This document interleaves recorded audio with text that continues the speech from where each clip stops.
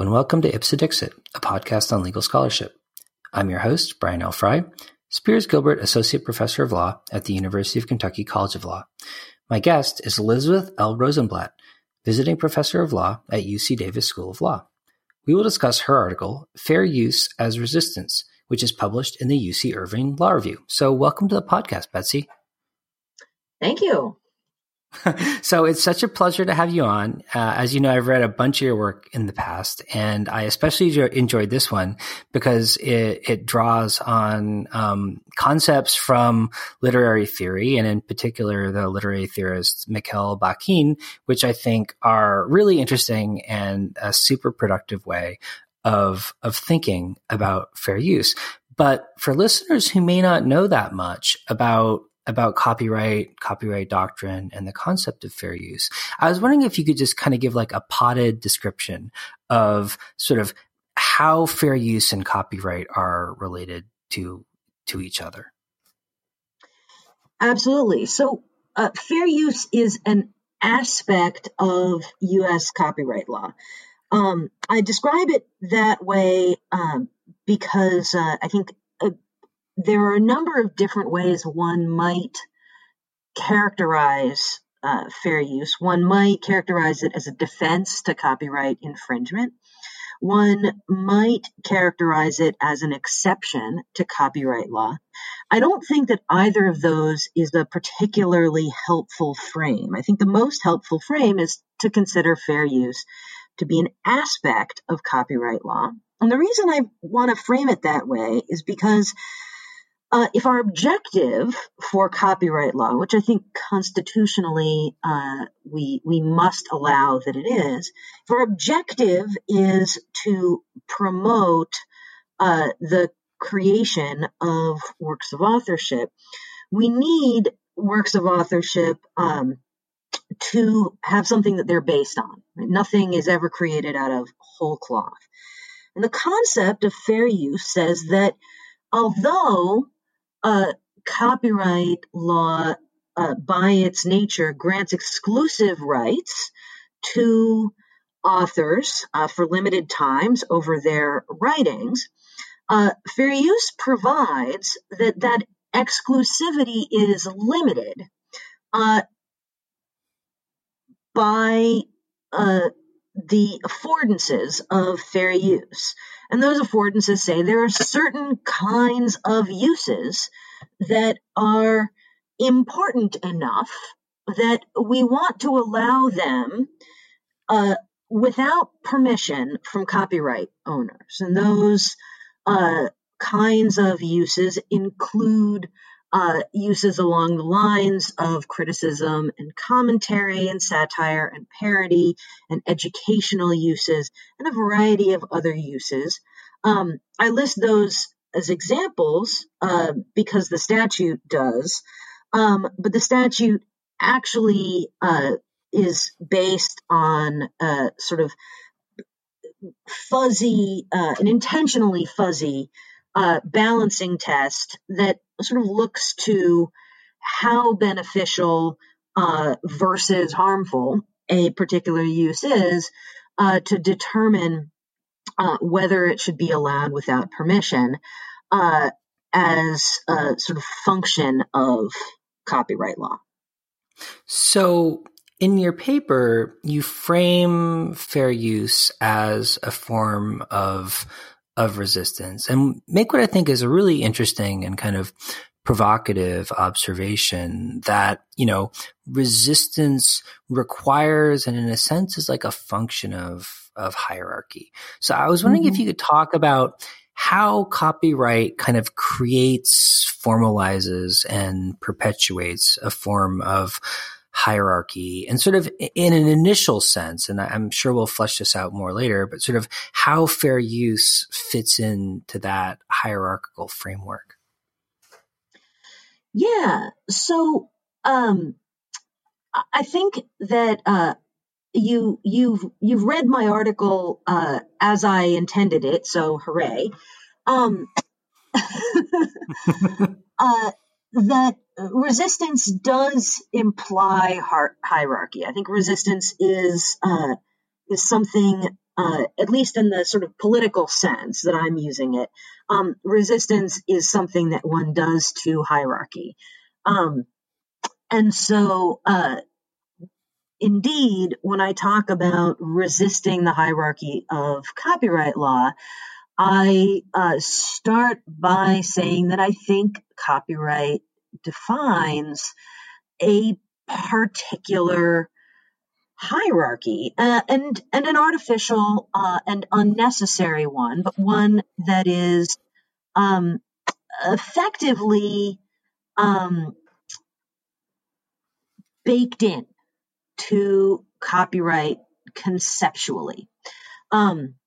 So we start, I think, with the premise that law is discourse. So we have to start there, right? If we don't all agree that law is discourse, we're going to have to back the bus up a little bit. But law defines and shapes values by articulating rights and wrongs, assigning legal value to some activities and not others. So I'm starting from that standpoint. And if we start from that standpoint, we then say, well, pretty much all law defines hierarchies because law says some activities are encouraged and some activities are discouraged. And so people who do the encouraged activities are better than people who do the discouraged activities from law's perspective, right? So that's my starting point. In particular, I put forward the idea that the copyright system ascribes value to particular speakers and creations by granting protection to authors and their works of authorship and not to other things. And it assigns that ownership differently. And it assigns that ownership based on a constitutional principle that exclusive ownership promotes progress. So the implication of the law is that if the copyright law assigns ownership over a particular thing, it is the sort of thing that the law believes promotes progress. Or at least it believes that ownership over that thing promotes progress. And so it's sort of rewarding and endorsing the activity of making that thing. In contrast, if it doesn't grant ownership over a thing, it says, well, making that thing doesn't promote progress, or at least that's one of the implications one could take away from the law. So as it happened, copyright law says that originators gain ownership over everything that they originate. If you are someone who fixes an original expression in a tangible medium of expression, you own that whole thing. If you derive your work from something else, you may own something, but you don't own what you derived your work from. You built on something. You don't own what you built on, but you own what you added if you added it legitimately. If you didn't add it legitimately, if you were infringing when you added it, you own nothing. You don't own anything that infringed. But if you added something legitimate to a previously existing thing, you own your addition. And then finally, if you add nothing that's copyrightable, nothing that's original to you that is fixed, you own nothing.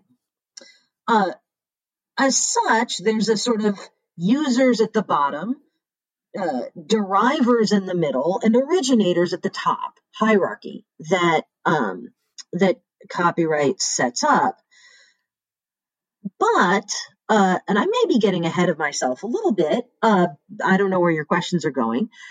I would say the hierarchy is completely artificial, because in fact, although that is, we can come up with rules that define originators and derivers and users, it is a fallacy to say that anything is truly original, or that anything is truly received without contribution by a user.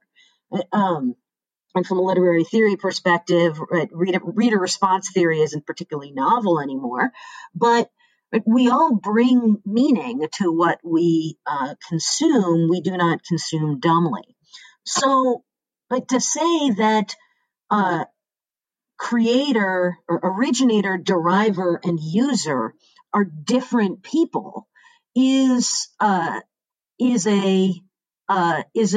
construct that copyright has imposed on otherwise extremely blurry, if not entirely artificial, categories. Yeah, so you right. wanted me to talk about fair use here, and maybe we'll wait on that. Yeah, sure. No, I mean, because I think that this is a nice transition moment where, what was really interesting for me is the way there's a sort of like assumed hierarchy baked into copyright law, but then there's an entirely different body of kind of theoretical thinking about how meaning creation works in practice through literary theory that looks at the same kind of, as we might say, almost like holy trinity of, producer, deriver, and consumer. And sort of rather than putting them in a hierarchy, sort of puts them into a dialogical relationship. And I was wondering if you could talk about sort of how that reframing works and why it matters for thinking about the creation of works. And in particular, your observation that there's this sort of reframing of the idea of a work from like a noun to a verb, as it were. Yeah. So it's funny, as you were talking, something came to mind that I don't think I articulated precisely in the paper. But I'm currently working on another project that's about this very thing, the sort of transition of, or the difference between nouns and verbs and in how we treat things in IP law. Because, if I can get even more obscure and grammar nerdy, I guess I will. But I think we can frame the hierarchy that I just described as imagining a frozen moment in time, right? At any given moment in time, there may be an originator, a deriver, and a user. Whereas I think literary theorists and reality would take that vertical moment in time and flop it on its side and make it a timeline. Right? That at the beginning there is an originator, in the middle there is a deriver, at the end there is a user, and that user is an originator and a deriver who in turn gives rise to additional users, originators, and derivers, who in turn gives rise to additional, right? So there's a steady forward motion of expression that builds on previous expression, inevitably, and I think ineluctably, so that you can't ever define a beginning of this timeline. So the idea that there is such a thing as an originator happens only when you decide to just to drop your needle on this timeline in one place. But in fact, there always will have been something to which that originator was responding. So Bakhtin, the way Bakhtin describes this, he wrote in Russian, so this is all sort of translated into English, but he really emphasized the concept of the dialogic, and other IP scholars wiser than I have really done amazing work on dialogism and IP, Karis Craig being a real shining light in this area, whose coattails I'm just riding to glory if I can. But Bakhtin's concept of dialogism is very foundational, even to the point that when you speak, you are using someone else's words to speak, and you must be, because in order for them to understand your words, those words must be their words. They must have already associated a meaning with those words for your speech to have any meaning to them at all. And so all expression is by necessity dialogue. If you express something that isn't dialogic, it is meaningless to those who receive it. Yeah. There's kind of a Wittgensteinian sense to that. If if the lion could speak, as it were, right? I mean, it's like can't participate in a dialogue with you. Yeah. Well, so furtherance of the Bakhtin theme, you draw really heavily on this concept for which Bakhtin is really well known, namely the concept of the carnivalesque, right? Mm-hmm. And they're both kind of dialogic, but also dialectical way in which the concept of the carnivalesque works. So I wonder if you could talk a little bit about sort of what that meant in Bakhtin's framework and sort of how you transpose it into a kind of copyright fair use dialectic. Yeah. So, Bakhtin, it's funny, there is not a easy connection between Bakhtin's discussion of dialogism, which, by the way, I would be remiss if I didn't mention that Bakhtin's work has been sort of built on in really good, interesting ways by a lot of feminist scholars. So I don't want to be just saying like, I am parroting a dude from the 1960s, right? I'm actually, if anything, parroting a bunch of feminists who built on his work, but including Yulia Kristeva. But there isn't a straight line between the dialogic and the carnivalesque. They just both happen to come from Bakhtin.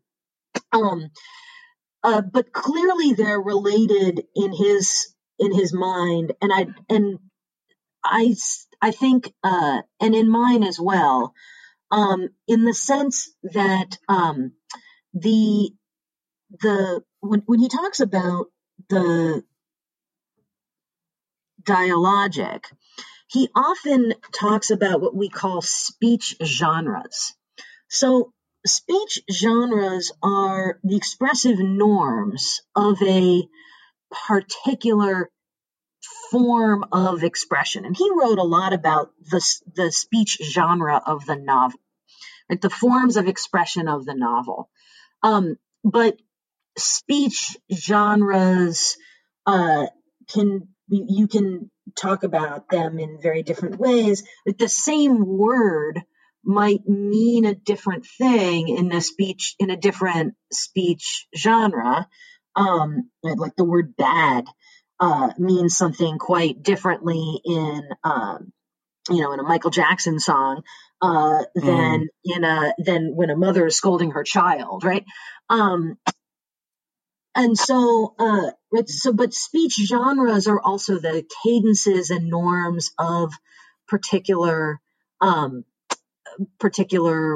forms of expression, and by using those speech genres, we bring meaning to words that is not merely the meaning of those words, but is also all the meaning that the speech genre piles upon those words. And one of the speech genres that he discussed is the speech genre of the carnivalesque. So that's how he sort of gets to carnivalesque. So carnivalesque is one of the speech genres of the novel, and It is particularly evident in the work of the 16th century French author Francois Rabelais, who wrote what we might call the grotesque. Right? He wrote, sort of freewheeling, sometimes gross, often sexual, very physicalized stories, right? Books and novels. And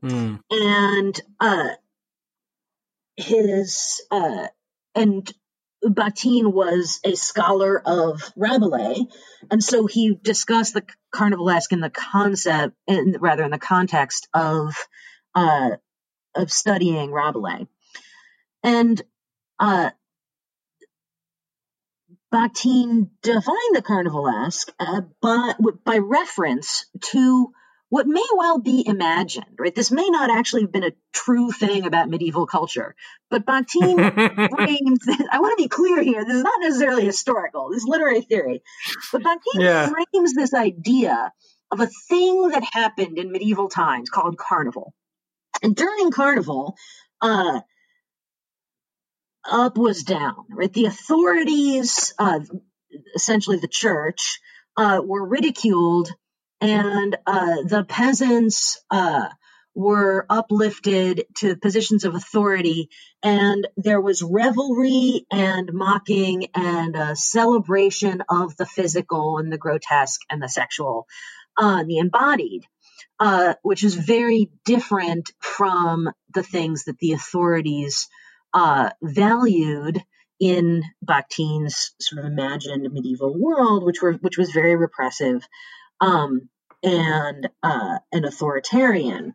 And so the idea there is that the folk lived under very strict authority, but had these occasional opportunities to let off steam at these officially sanctioned revels that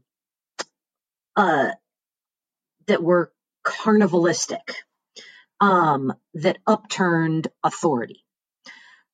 And he likened Rabelais' work to the carnival, and the sort of idea that he says literary technique, like Rabelais', is a carnivalesque literary technique that embraces humor and grotesquerie and physicality to upturn the authority of the more staid speech genres.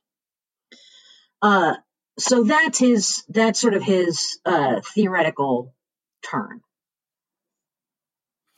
Right. And so then you tie that into your discussion of fair use by observing how, in some ways, it seems like fair use does some of the same things, almost like a kind of back-talking to the authority of the producer through the reuse or recombination of previously existing works. Yeah, so to give some context to this, I have a good friend who a few years ago was doing a PhD in medieval literature, and we got to chatting about the carnivalesque, as one does, and the sort of conceptual frame that she gave it was constrained free-for-all, heavily constrained free-for-all. And my immediate reaction was, wow, that sounds a lot like fair use. Fair use is a heavily constrained free-for-all. And the more time I spent with Bakhtin's theory of the carnivalesque, the more I felt like the analogy was very close. Because to the extent that the carnival that Bakhtin describes was about upturning hierarchies, about the folk, the peasant, being uplifted, and the clergy being mocked or otherwise sort of denigrated in this playful way, but only on certain days and only in certain ways, and only in very specific kind of rule sets. Right there, as Bakhtin described it, up was down and down was up, but neither was sideways. I think that's not an exact quote, but there was, it was a very sort of inverted approach to this sort of hierarchy. And in the same way, I think if we start with the hierarchy of creator, driver, user, we find that fair use does exactly that. When you engage in fair use, you are a user who is elevated to the position of creator. You bypass driver entirely, right? You're elevated to the position of creator. You own what you've done because you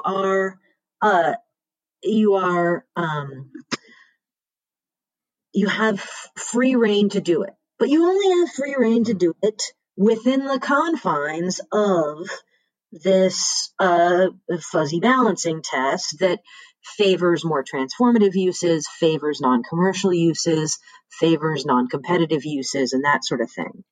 And doesn't necessarily say anything about drivers vis-a-vis each other. Yeah, and this is the really fascinating takeaway for me from your paper was this analogy between the carnivalesque and fair use really drove home to me the way in which it's a form of transgression that recuperates and reaffirms the hierarchy itself. In other words, you can transgress, but you can only transgress within the terms defined and created by the hierarchy itself.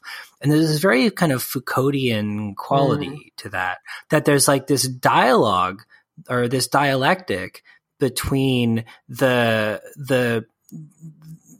sort of the law and the transgressor, where they need each other and almost define each other. And it's like the transgression only affirms the authority of the law. That's exactly it. Right? The idea that you have a sort of free zone necessarily requires that everything outside the free zone isn't free. And the gates of fair use are policed by copyright owners. And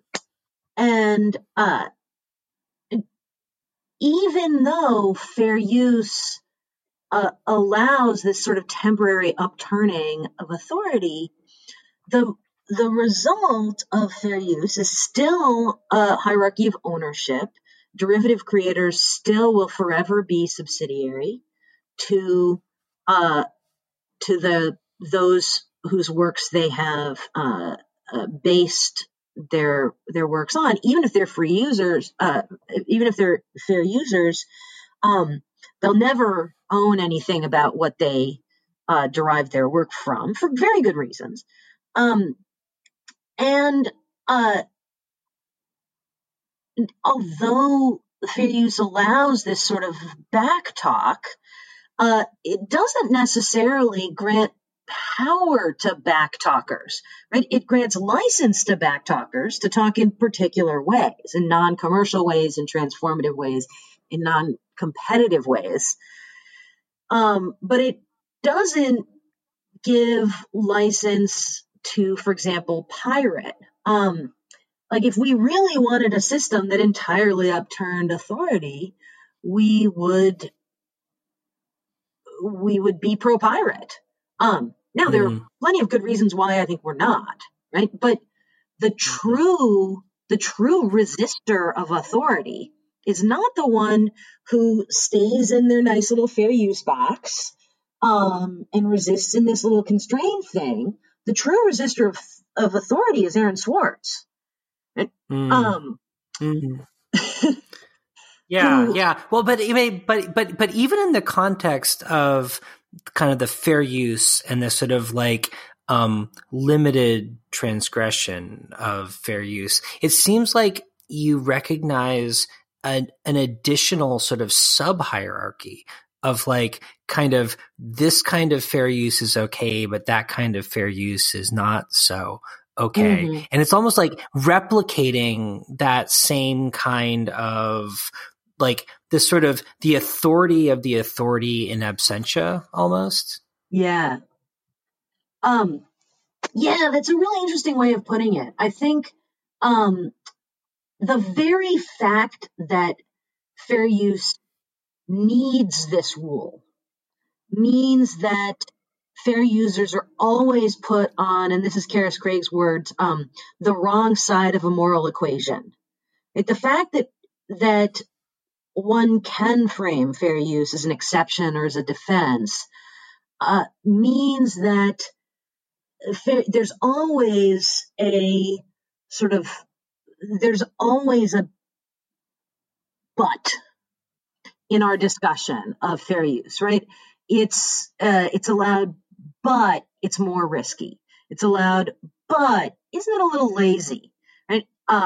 Or it's allowed, but isn't it free riding, right? So there's that element, and then there's also the element that even fair users have to kind of stay farther away from the border if they want to be safer. And this may be what you're referring to, that the vast majority of the fair use cases holding things are fair use are about commercial uses. Like, Campbell versus Acuff Rose is definitely a commercial use. And Two Live Crew wanted to make money. And yet the sort of internal, the fair use communities that rely on fair use, like a lot of fans, for example, or samplers, say, well, you don't want to do that commercially, because if you do that commercially, you're not, you're doing something that's riskier, or you're doing something that's morally less upright.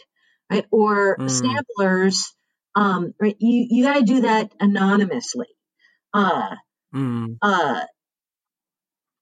because there's a risk associated with sampling on a large scale basis, or you've got to reinforce the hierarchy by going through a record company, right? But if you want to be the kleptones, you got to be the kleptones. You can't be the actual people you are.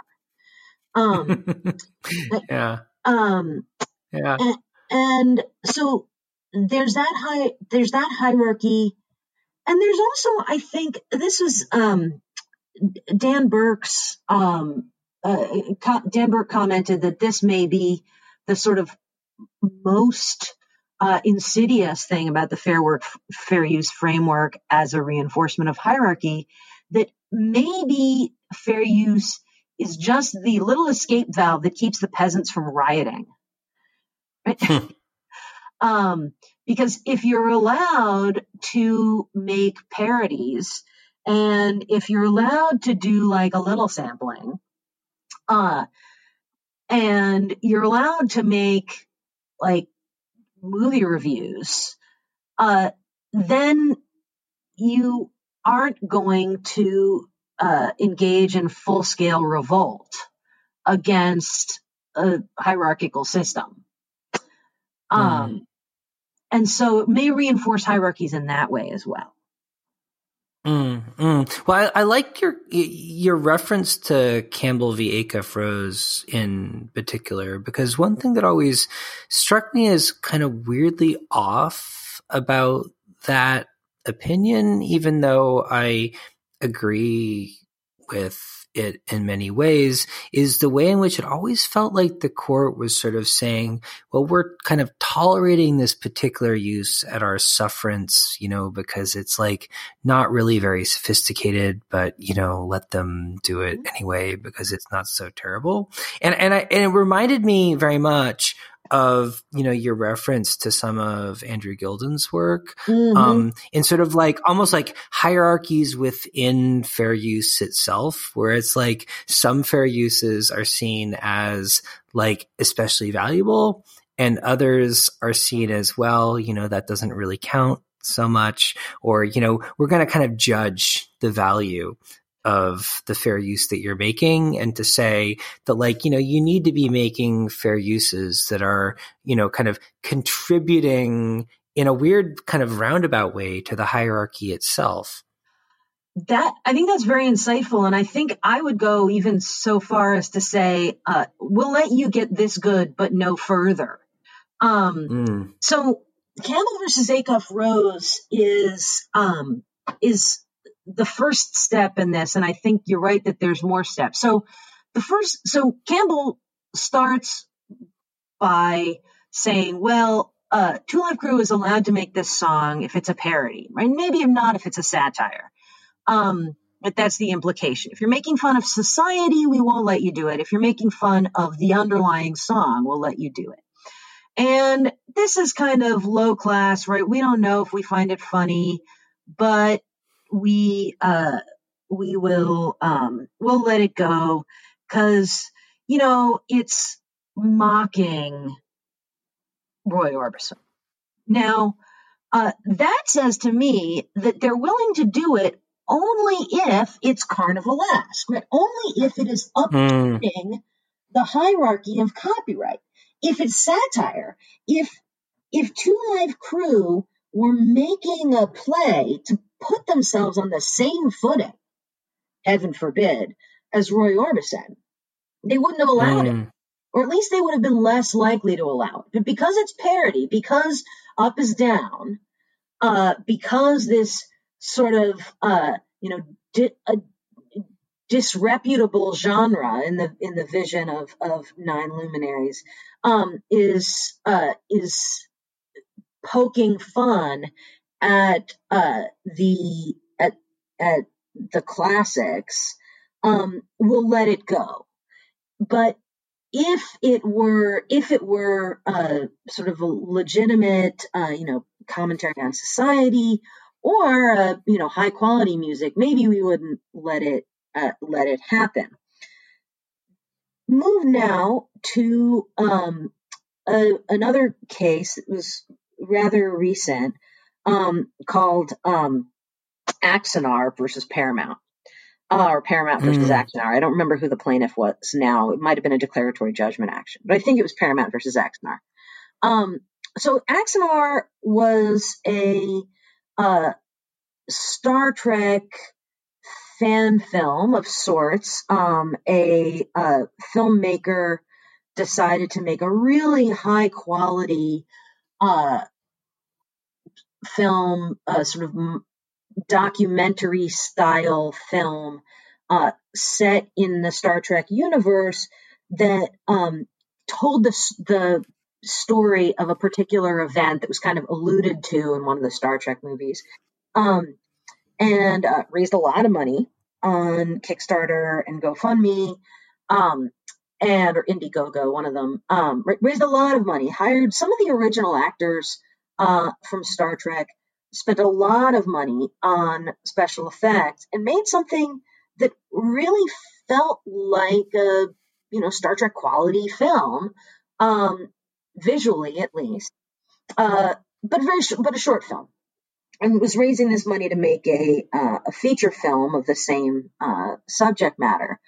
Now, fundamentally, this is a fan film in many of the ways that matter, and it was a non-commercial product. It used pretty modest parts of Star Trek, in the sense that, this was like a little moment in the Star Trek story that he was exploding out, and used more substantial amounts of Star Trek if you think that certain things like the existence of Klingons is copyrightable. But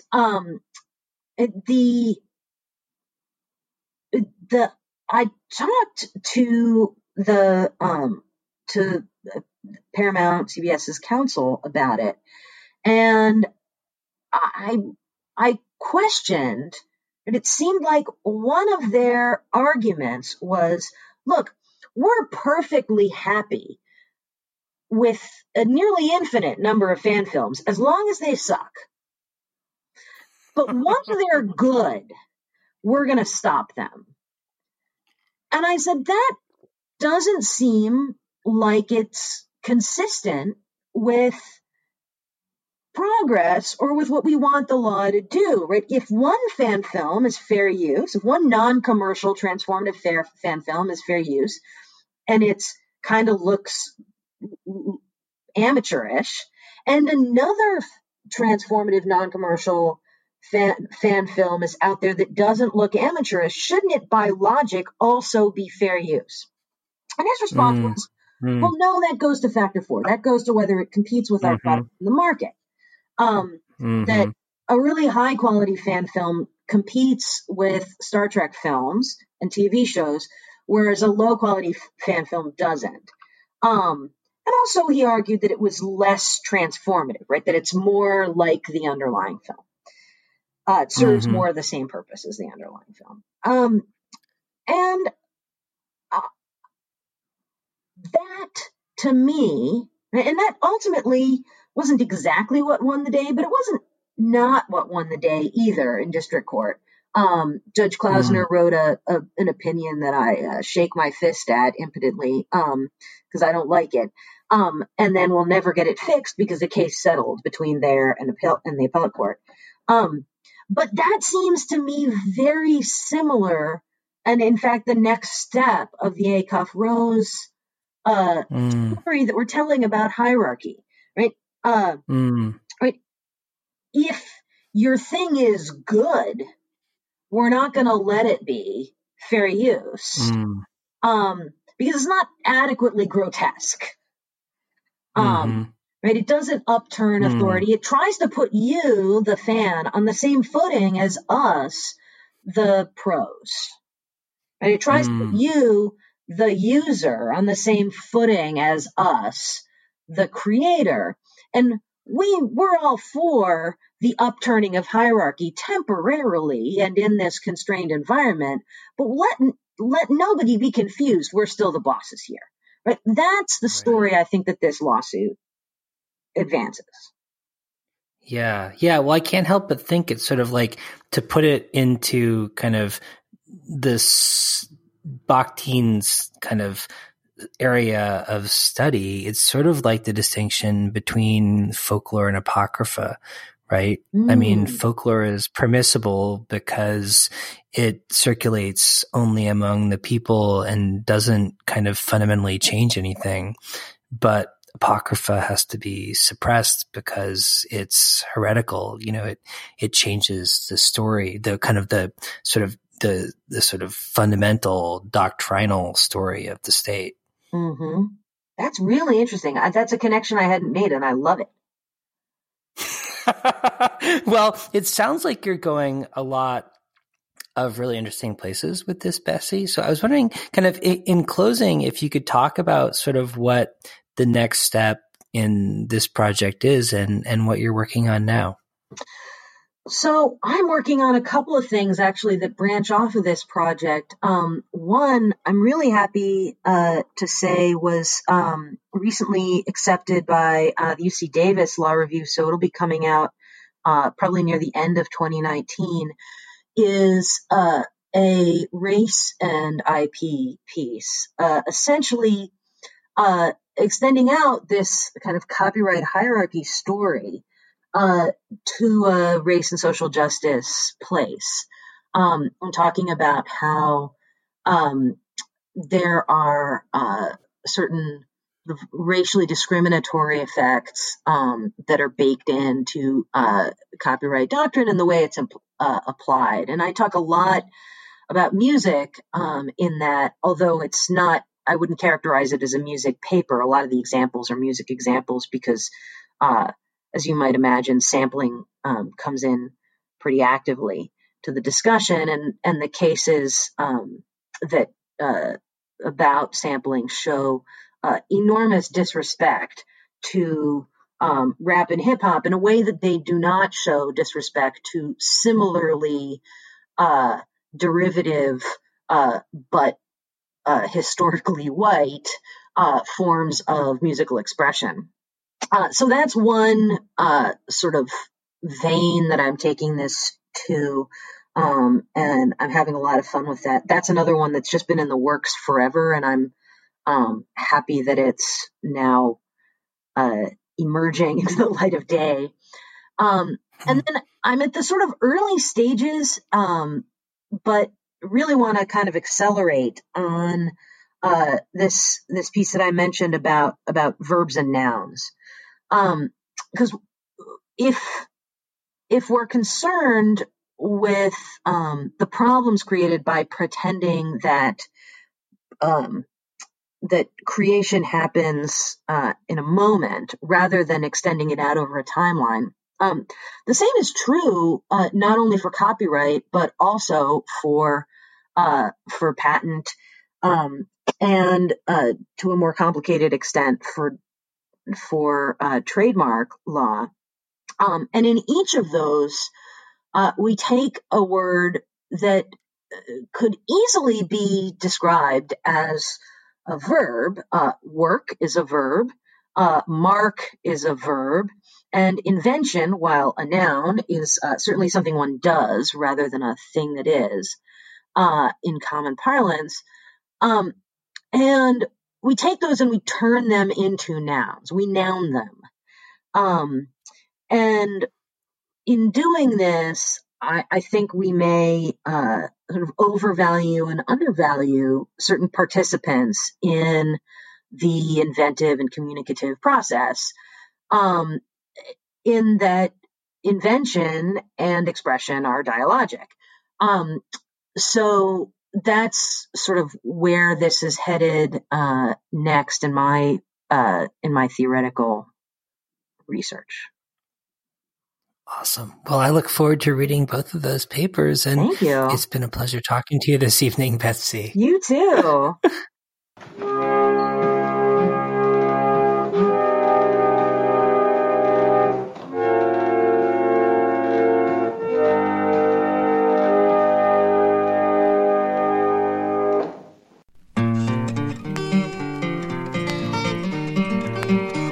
You're strutting casually down the street when a man comes up to you looking beat with telltale traces of hippie on his chin. You say howdy and he says, hi, got anything that'll make me fly? And if you do, I surely wish you'd let me in on what you're dealing, brother. In your mind you start to ponder what to turn this fella on to, and then you get a look into his eyes. You find his beard is only makeup and his line is purely fake up. Then and only then you realize that he's your friend, the neighborhood narco agent, friend, the neighborhood narco man, courtesy of your local FBI. Your friend, the neighborhood narco daddy, all-American thinking fetty, there to trip you up while you are high.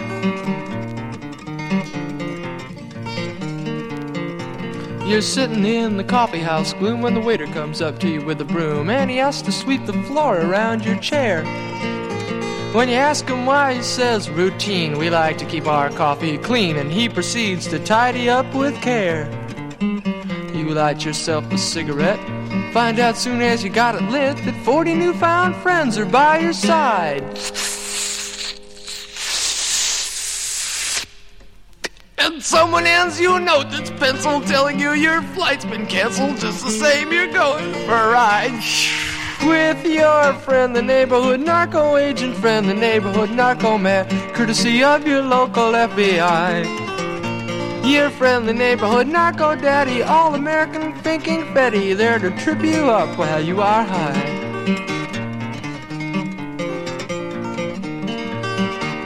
Now you duck into an alleyway thinking, hey, maybe I can cop a J and get back before the boss finds out I'm gone. Remembering the golden rule, you look both ways, make sure it's cool, and when there ain't a soul for miles around, you clutch your baggie full of weed and careful not to spill a seed, you roll a joint as big as Baltimore.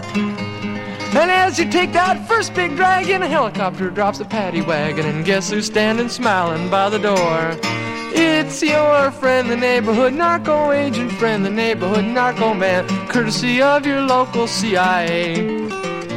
Your friendly neighborhood college dropout, undercover cop or cop-out, keeping law and order bright and gay. Yes, you find out that the freak you trusted is a fink that got you busted. And 20 years is a long time